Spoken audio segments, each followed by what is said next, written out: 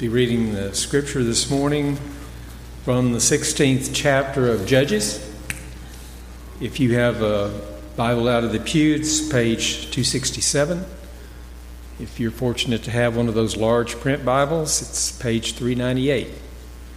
Or you can look it up on your special device if you have one of those.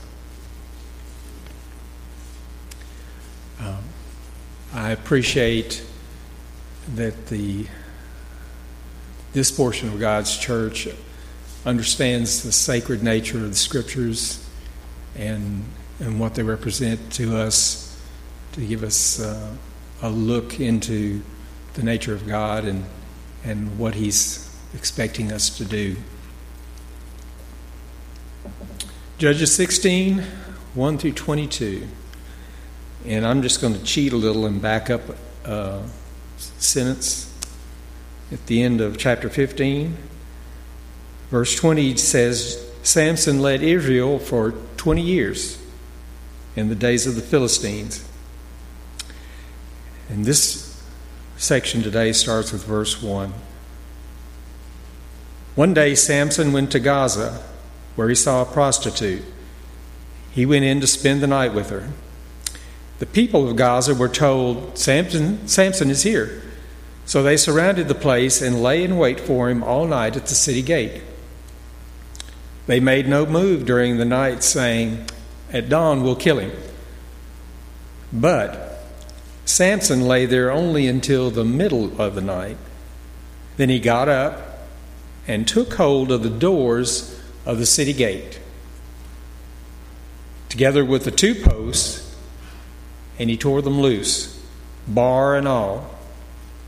He lifted them to his shoulders and carried them to the top of the hill that faces Hebron. Sometime later, he fell in love with a woman in the valley of Sorek, whose name was Delilah.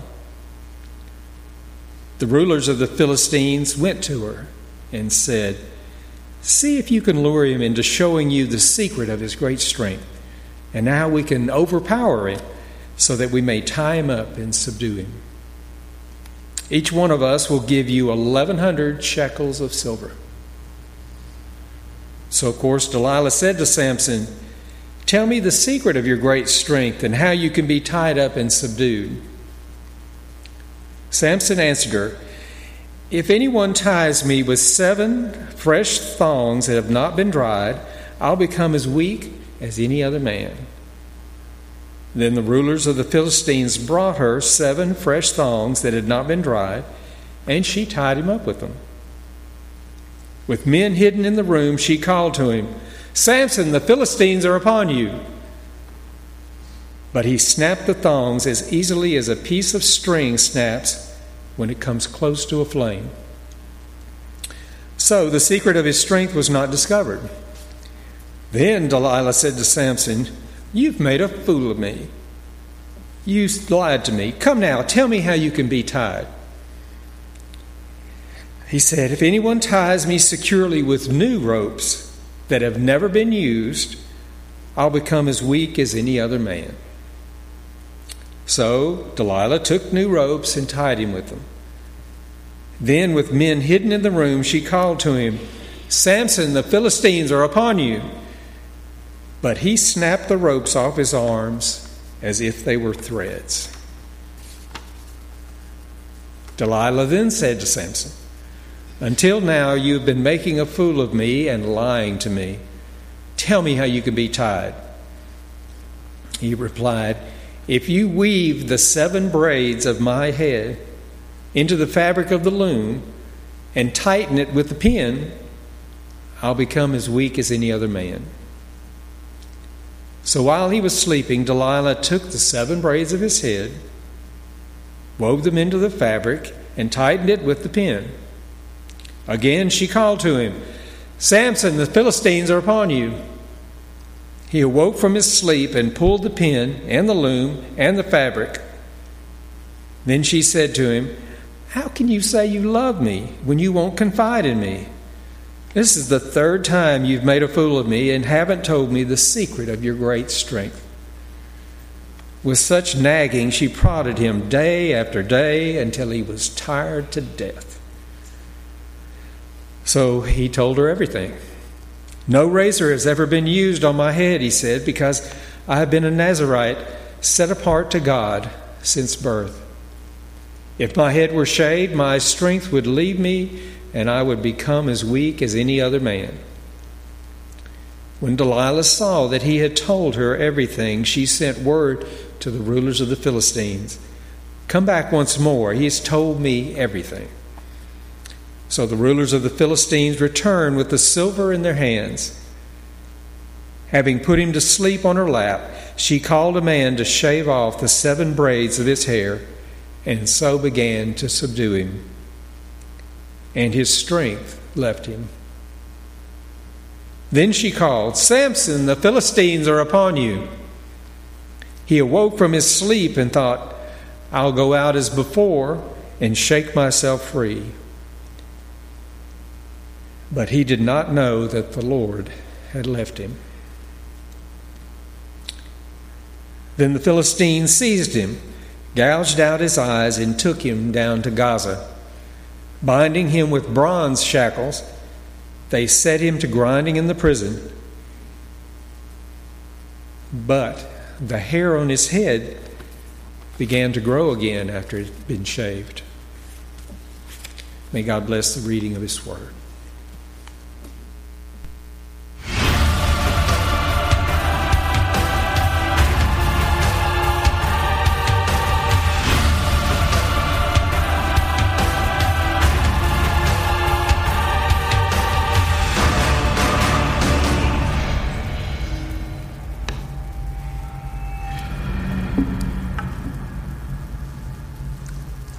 Well, it comes to the final judge.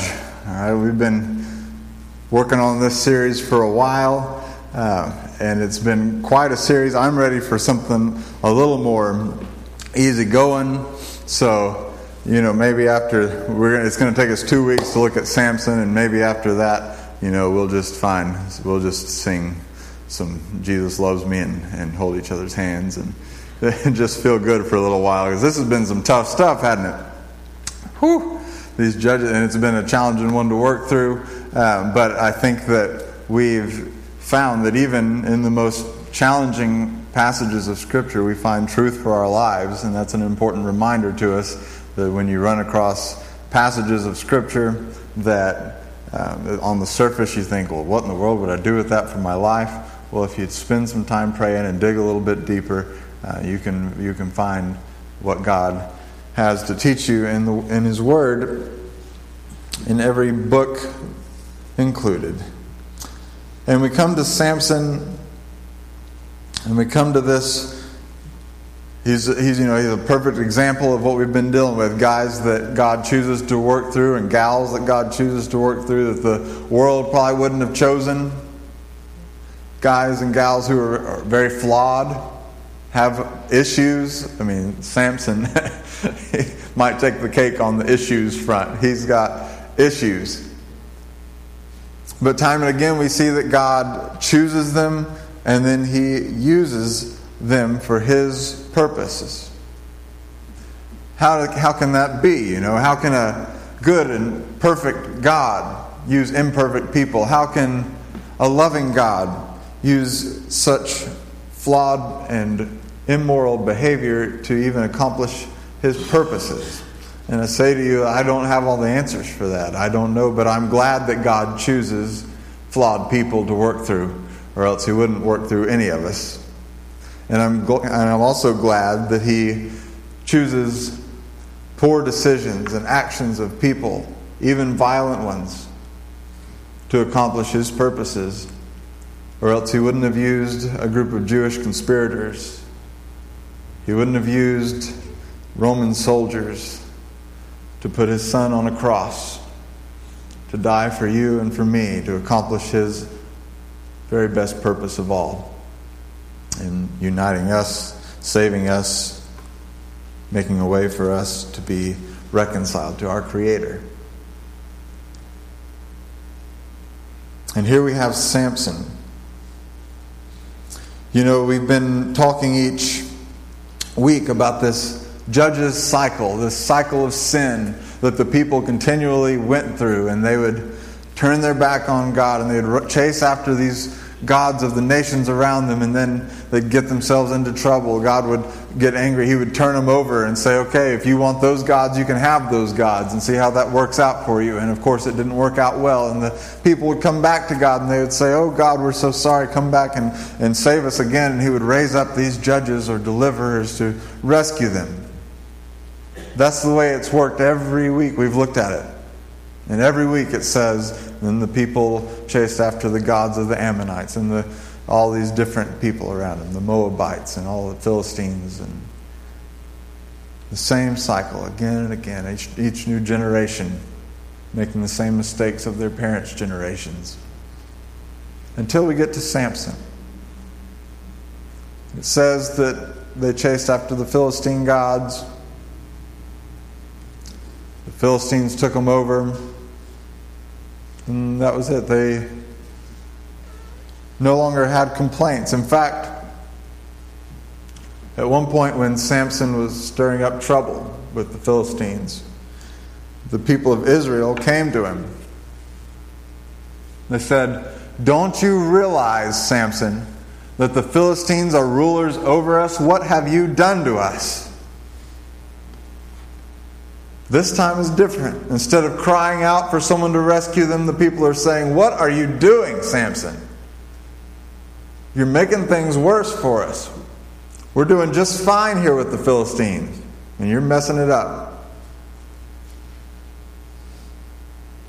This case is quite different. Philistines, the Israelites were, they were feeling all right with this. They were getting along just fine with the Philistines. Their ways and their customs were doing okay. Appears that they were even marrying into Philistine families and so forth. It's entirely possible that the Israelite people were just a generation or two from being genetically and spiritually extinct as a people.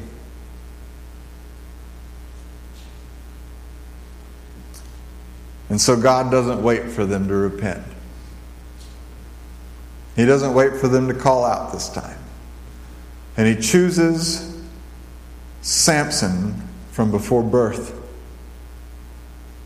It's one of the few people that God chooses before they're even born.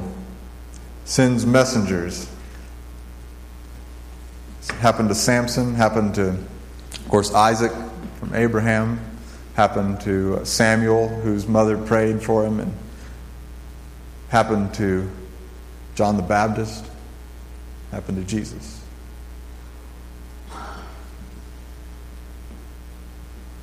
And God chose him, and from birth he was given the Nazirite vow. The Nazirite vow. You don't hear much about it in Scripture, but it pops up every now and then. It's a vow of the Israelite people that they took when they were to be set apart for God's work in a special way. When they were committing themselves to God's work in a special way. And it involved at least 3 things. Not drinking wine, not cutting their hair, and not touching dead bodies. Interesting vow, huh? Samson had this vow from before birth. The angel warned his mother to follow these rules while he was in her womb. And Samson apparently followed them for a while. But as we'll see, maybe not too consistently. John the Baptist also took the Nazirite vow.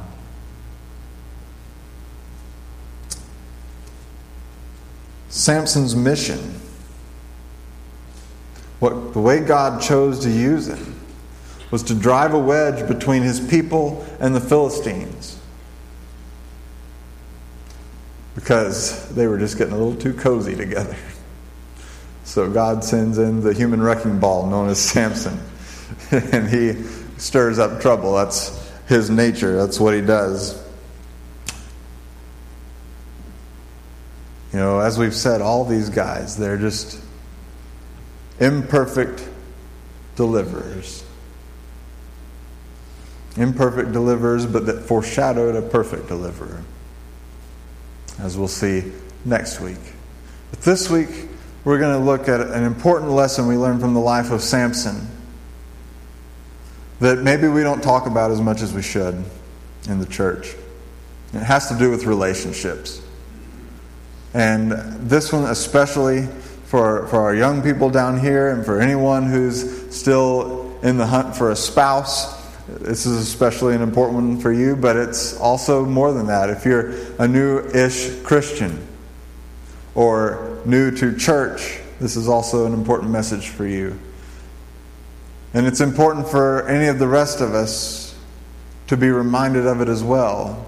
Because when we forget this lesson, it's a dangerous one to forget. Let's just say that.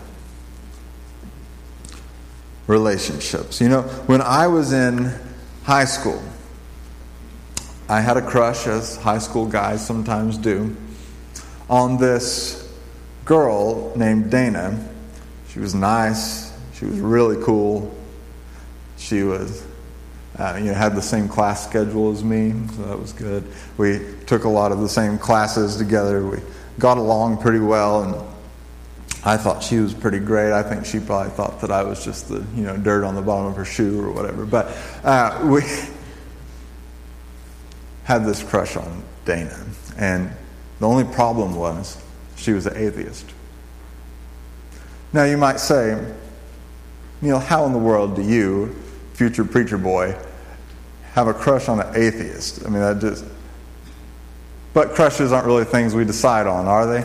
They're kind of just emotional things. They're, especially in high school, you got all those hormones going on. Crushes, they don't oftentimes make sense, do they? We sometimes feel drawn to people that we know we have no business being drawn to, Does that ever happen to you? Have you ever liked somebody, or dated somebody that you knew you probably shouldn't? They weren't any good for you, but, it just heart throbbed. Sorry, my heart's covered by a microphone. You ever have that happen to you, or someone maybe? Some of you are being a little bit bashful right now because you married them, and now you're like, what do I do now? Maybe we'll have some answers for you today, too. But this really goes beyond, just crushes and stuff, too, doesn't it? I mean, with our friends, with groups of friends. I mean, have you ever been, just in a situation where you wanted to be friends with someone, or you wanted to be in this group of friends, in this clique, or in this, I mean, we see this all the time with students that are drawn into gangs, right? And they're drawn into them because it looks cool and it looks like they're going to have support and affirmation and things that maybe they don't get at home, and they're going to feel like they're a part of something that matters, and they have each other's backs, and so they make this decision based on their need, their feeling, their desire for belonging, even though surely some part of them knows that it's not that good of a thing to do. Now, maybe you've never been tempted to join a gang per se, but probably you have wanted to be friends with people who made you feel good about yourself, who helped affirm you or just give you this sense that you belong. Or maybe they just looked really cool, drove cool cars, and you just wanted to be a part of that. In each new season of life, we think of this a lot of times in terms of, our high school students, and our college students, and, younger people have to make these calls. But at each season of our life, we have to decide who we're going to be closest friends with. And for a lot of people in our society, they don't really decide, it doesn't seem like. They just go with the flow. They just go with what's easy, and if it's easy to be friends with this person, well, then they're just going to be friends with that person.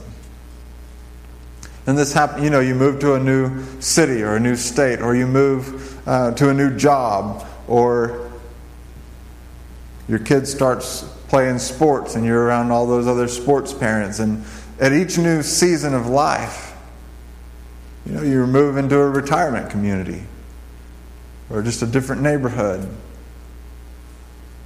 There's always a new season of life where new friend opportunities are presented. And more often than not, we don't run those decisions, because they are ultimately decisions, by God, do we? We just go by what is going to make us feel good, what's going to be comfortable for us. And so this message is so important because it reminded Israel, and it reminded the early church, and it reminds us today that relationships are something we would do well to be purposeful about. We read a few moments ago about the famous story, Samson and Delilah. I mean, about as famous a story from the Bible as you can come by. It's been written into songs, written into scripts and plays and movies and books. I mean, Romeo and Juliet was probably half based on it. It's just, we love the story of forbidden love, right? And of the mighty man brought down by beauty. Quite a story. But did you know Delilah was not Samson's first forbidden love? Samson had a thing for forbidden love. One of his many flaws. And actually, we read in the chapter just before this that he went and he found this Philistine girl and he decided he wanted to marry her. She was just so pretty, probably so nice. Had to have her. Came home, commanded his parents that they were to arrange a marriage for him with that Philistine girl. Now, that may not raise your eyebrows too high today, but in that day, you didn't go commanding your parents on what they were going to do. But Samson somehow forced him into doing his will. And they arranged this marriage to a Philistine girl. And it says that God actually used that to begin driving the wedge between the Philistines and his people. And you just read about all the violent aftermath that took place because of that relationship he tried to force. Here's what we actually read about it. It says, Samson went down to Timnah and saw there a young Philistine woman, and when he returned, he said to his father and mother, I have seen a Philistine woman in Timnah. Now get her for me as my wife. And his father and mother replied, isn't there an acceptable woman among your relatives or among all our people? Must you go to the uncircumcised Philistines to get a wife? And they had to been thinking, the messenger of God had come to them and said, this Samson's going to deliver you from the Philistines. He didn't say anything about marrying the Philistines. Now, is this a race thing, of son, don't go marry that Philistine woman now? It's not, because they include this word, uncircumcised. Circumcision was what set people apart for saying, it was the symbol that said, I'm in a covenant with God. And these people were not in a covenant with God. They had their own God, as we'll see next week. So what they're saying is, do you really want to enter into the most intimate covenant in human relationships with someone who's not at all in a covenant with God? Our God, Samson. To which Samson's response was, just get her for me. In the aftermath of that, he threw a big party, had a big conflict with his Philistine buddies. So then he burned their fields. They didn't like that too much, so they burned his wife and her father. He didn't like that so much, so he killed a bunch of them. And it escalated and it escalated. And this wedge began to be driven between the Philistines and the Israelites. Then we come to Samson and Delilah. He just doesn't learn, this guy. Another Philistine woman. They must have been good looking, those Philistines. Oh, Samson, what are you thinking? And you read, the account and you think, can anybody be so dumb? I mean, she asked him 3 times. He told her lies 3 times. Every time that he lied to her, she tried to have him killed. I mean, even if at some point you ought to connect some dots here. Hey, I tell this girl, a lie about how she can take my strength away from me, and then, some Philistines show up and try to kill me. This happened 3 times, but I guess I'll tell her the truth this time. And you think, how could anybody be so dumb? But let's be honest, people. We all know some people who have done some dumb things in love, haven't we? A lot of us could raise our hands and say, I've done some dumb things in love. Oh, but this dumb, that is dumb. There's dumb and then there's dumb. It could be, though, this was brought to my attention as I studied this story this week, that Samson just really had begun to think his strength was his own. It's clear he was addicted to sensual pleasure, and it also seems pretty clear he was addicted to danger. He seemed to have thought that he was pretty much invincible at this point. And why not cut his hair? I mean, you notice, don't you? They cut his hair off. He jumps up. He's got to notice his hair's not there, right? I mean, it's been growing his whole life. He stands up, his hair's gone. Something's different. And yet he still thinks he's going to tear him apart just like he always did. That's what the scripture said. Why would he think that? You remember those 3 things that I told you are part of a Nazirite vow? The letting your hair grow, the not drinking, and the not touching dead animals? Well, in the course of his life, he's already broken the first 2. He already was having big parties with his Philistine buddies as he was preparing to get married. He's already touched a dead carcass of a lion. That story, I just always wondered, why in the world is that in there? So he killed a lion and some bees made honey in there and he went and touched it. That's why. Because he wasn't supposed to touch dead animals. And he went and grabbed honey out of a dead carcass of a lion. And that broke one of his Nazirite vows. So what's the big deal, Samson says? I've broken other parts of my vows and I still have my strength. So perhaps that explains why he did what he did to some degree. Addicted to danger, addicted to love, and the belief that he was invincible, his strength was his own. He was in for a rude awakening. The other really appropriate thing about this story is that it's representative of Israel's bigger problem.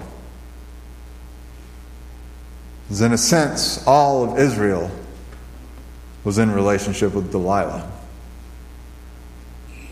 They were giving themselves to the Philistines. And they were being destroyed in the process.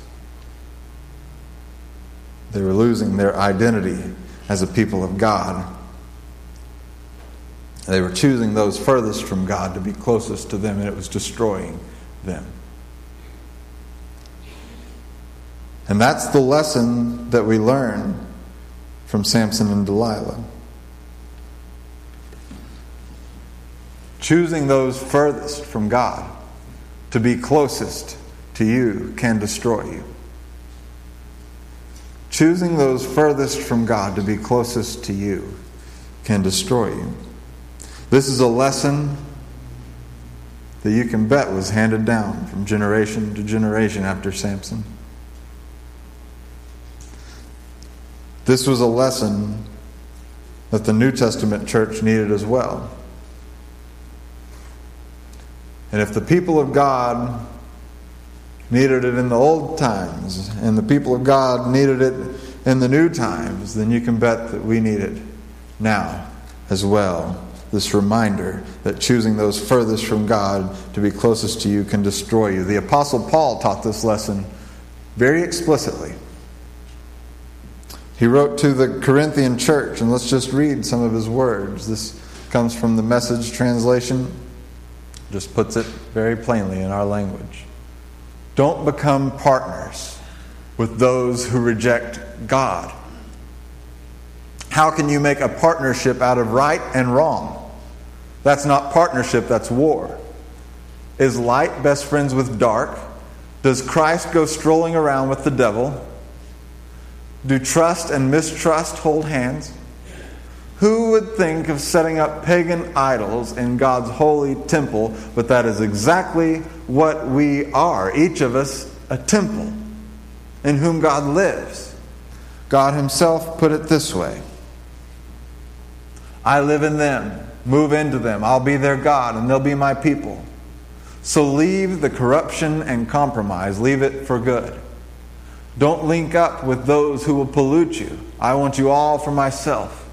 I'll be a father to you. You'll be sons and daughters to me. It's a clear reminder that those furthest from God, if we choose them to be closest to us, can destroy us. Can destroy our faith. Now, this message, like I say, I don't feel like it's taught very often in our churches these days. And maybe part of it is because I think there is a push to be outreach minded. And to say that, hey, we need to reach out and make friends with the lost to bring them into relationship with God. And I wholeheartedly agree with that. In fact, this message is not about not having any friends that are not Christians. In fact, I would say to those of us who struggle to find friends who aren't Christians, we need to work on it. We need to know some people who aren't Christians so that we can have an influence on them. But they should not be our closest friends. And we'll look at why.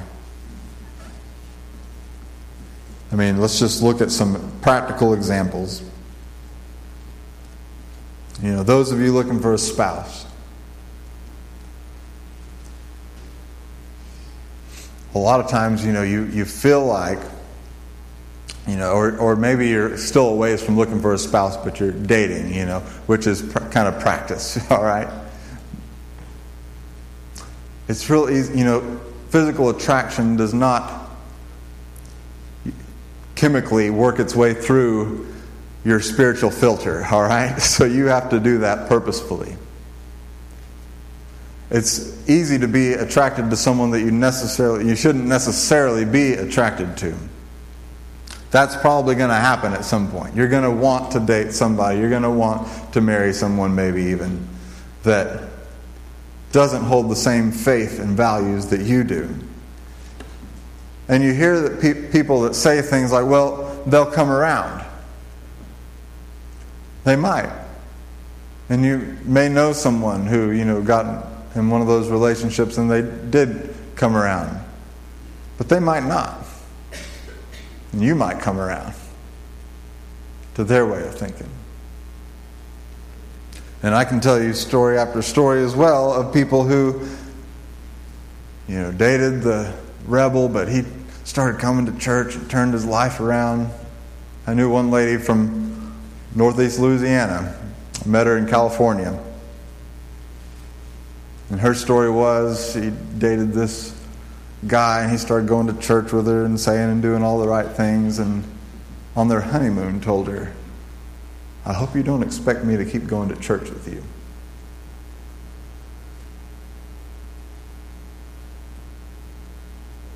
Hope you don't expect me to keep doing all that God stuff. Nowhere in the Bible will you find that it tells you to go out and seek a romantic relationship for the purpose of being a missionary to that person. On the contrary, we find reminder after reminder like Samson's, where it's warned against.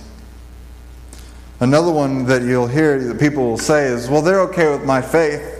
And my faith's, a personal thing. It's a personal choice. I love this guy. I love this girl. And they honor my faith. They're going to let me go to church. They're going to let me do whatever I want with my faith. And they're going to do their own thing. It's going to be fine. Does it work that way?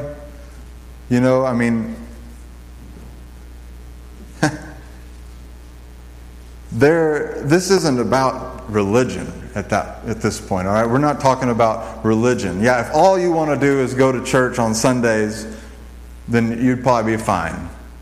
But if you want a relationship with God, if you want to worship Him with your life, you don't link up with someone who does not worship God with their life, because they're worshiping other things. And when you get married, you start sharing priorities, don't you? Their priorities start becoming your priorities, and your priorities start becoming their priorities. And so if their priorities are everything but God, pretty soon those priorities are going to creep up in your life, and you're going to be worshiping God and this and that. Good things maybe, but things that don't deserve that place in your life that only God deserves. And if somehow you manage to stay above all that and to keep God as your first and foremost, be prepared for some blank stares, because they're not going to get it. And just wait until you want to give money to something that God's asking you to give money to. Or you're wanting to serve extra time during a time when they wanted to go and do something else, or expected you to be doing something else. See how that goes for you. I want to challenge those in this room who are eligible for dating right now. To commit yourselves, I'm challenging you to commit yourself to being purposeful about who you choose to date. Not just because they make you feel good. Not just because, they want to date me and no one else wants to date me right now and I got to be in a relationship right now. Be purposeful about who you choose to date. Start committing yourself to that now. And I can tell you from personal experience, it makes a world of difference when you're dating someone and you know that they're praying the same prayers that you are, that God's will be done in your relationship. And there's so much peace that comes with that. Knowing that if it doesn't work out, well, we've both been praying about it, haven't we? And if it does work out, we've both been praying about it, haven't we? Oh, it makes a world of difference. Not just who you marry, but who you date. It makes a world of difference in your life. Start being purposeful now. And if you have to fall for some guy or girl that is no good for you and you know it, then just do what I do and what I did when I was in high school and write some sappy poems about it. Probably wrote a sad love song about, I could never be with this girl. It was pitiful. Just do that. You'll get past it.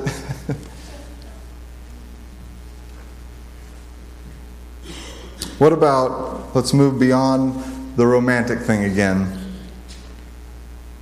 And I want to talk especially to new Christians or new to church people.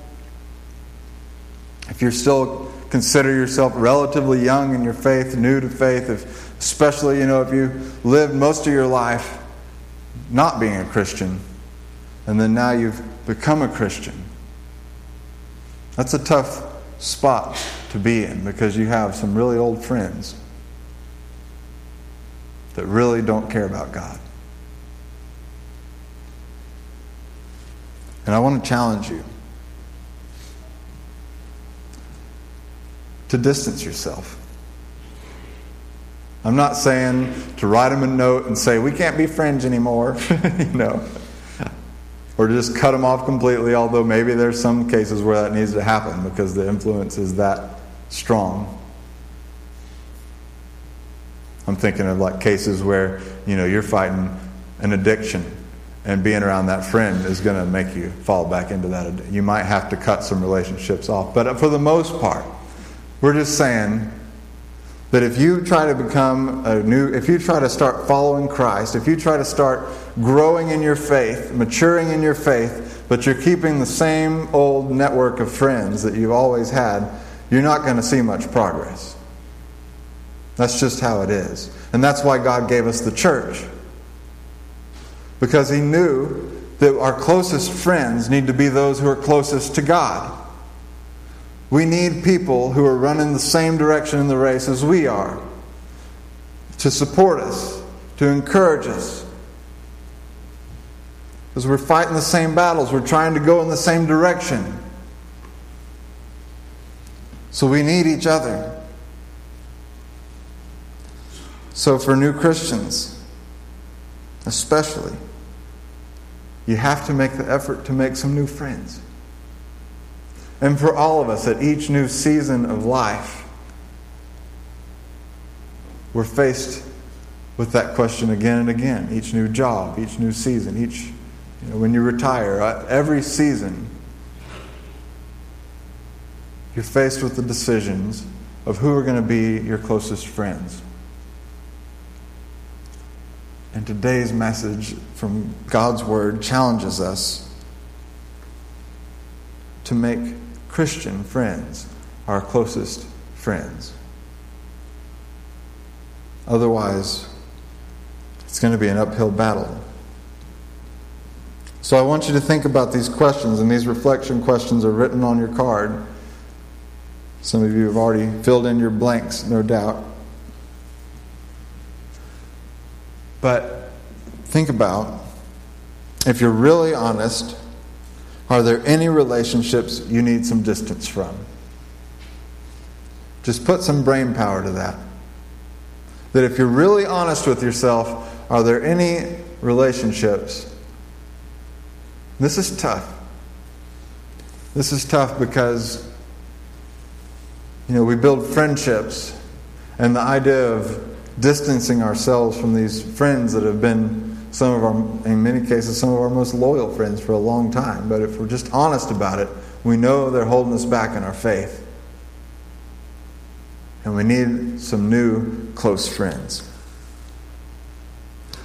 So are there any you need distance from? And also be honest with yourself on this one. Do you need some new Christian friends? Do you need some people who you're around regularly who are going to encourage your faith? We live in a society, where it's...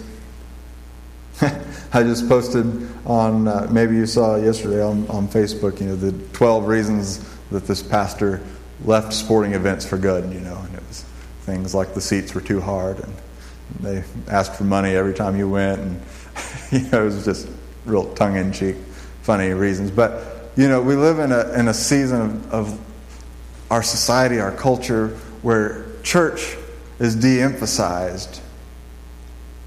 And we've talked about that before.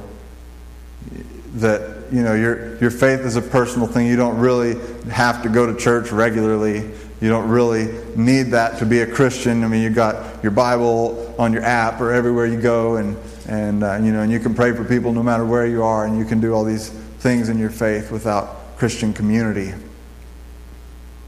And yet that flies in the face of everything God tells us in His Word And maybe it's partly the church's fault in that we have created this concept where community is just coming together and sitting in rows, not instead of circles, and just listening and then saying, hey, how about this hot weather? And then we go home. And so maybe part of the fault is ours for not creating more opportunities for deep relationships to be built. But friends, we all are in desperate need. If we want to be serious about our faith, if we want to grow in our faith, if we really want a strong relationship with God, we have to find people who are pursuing that same thing and make them our closest friends. So in this imperfect thing that we call the church, how do we go about making new friends? Well, it's much the same way that you had to do it when you were a kid. I mean, if you just show up to school and you don't join any clubs or, get in the choir or the band or the football team or that's where you make your friends, right? You have to take an initiative and do something that's really scary the first day that you walk out and to try out for this new team or whatever the case may be. It's scary. But you do it and you end up with some of the best friends of your life. Well, it's the same way in the church. If you just show up at 10:45 for a few minutes, you're probably not going to make many friends because we're all standing here in rows, right? But if you take the scary step of joining a Sunday school class or of, hey, we're going to go serve at Grace Place on August 31st, I'll just pitch that in there. And you sign up to come do that with us. You start getting involved. You start offering to serve in this ministry or that ministry. And you start finding friends. You say to someone after church, hey, let's go eat. Or why don't you come over to my house and eat? Oh, we vastly underestimate the power of sharing meals together and sharing each other's homes together. Why do you think Jesus based so much of his ministry on sharing meals in people's homes? It's powerful. We need to be purposeful about doing it. So I'm going to leave you with this thought. This faith journey that we're on is like a grand adventure. It's the grandest adventure you'd ever be on. It's like climbing Mount Everest. It's like running a marathon, a race. Now, if you were literally climbing Mount Everest, would you choose for your climbing buddy someone who was headed down? You wouldn't, would you? Because how would that help you get to the top? And if you were running a race, you wouldn't choose someone running the opposite direction. We know this. And so I just want to challenge you. Be real honest with yourself. Do I need to distance myself from some old friends? Do I need to be purposeful about making some new Christian relationships? Because as we spur one another on in our faith, it's then and there that we'll be equipped to be the hands and feet of Jesus in our community to a world that's lost and broken. Let's pray together. Father, we thank you for the great wisdom, practical insight that we find in your word. And Lord, we confess that sometimes we're not as purposeful with our life choices as we should be. Holy Spirit, help us to be honest with ourselves today. And help us to be purposeful about our relationships, that they might honor you and glorify your name. Amen.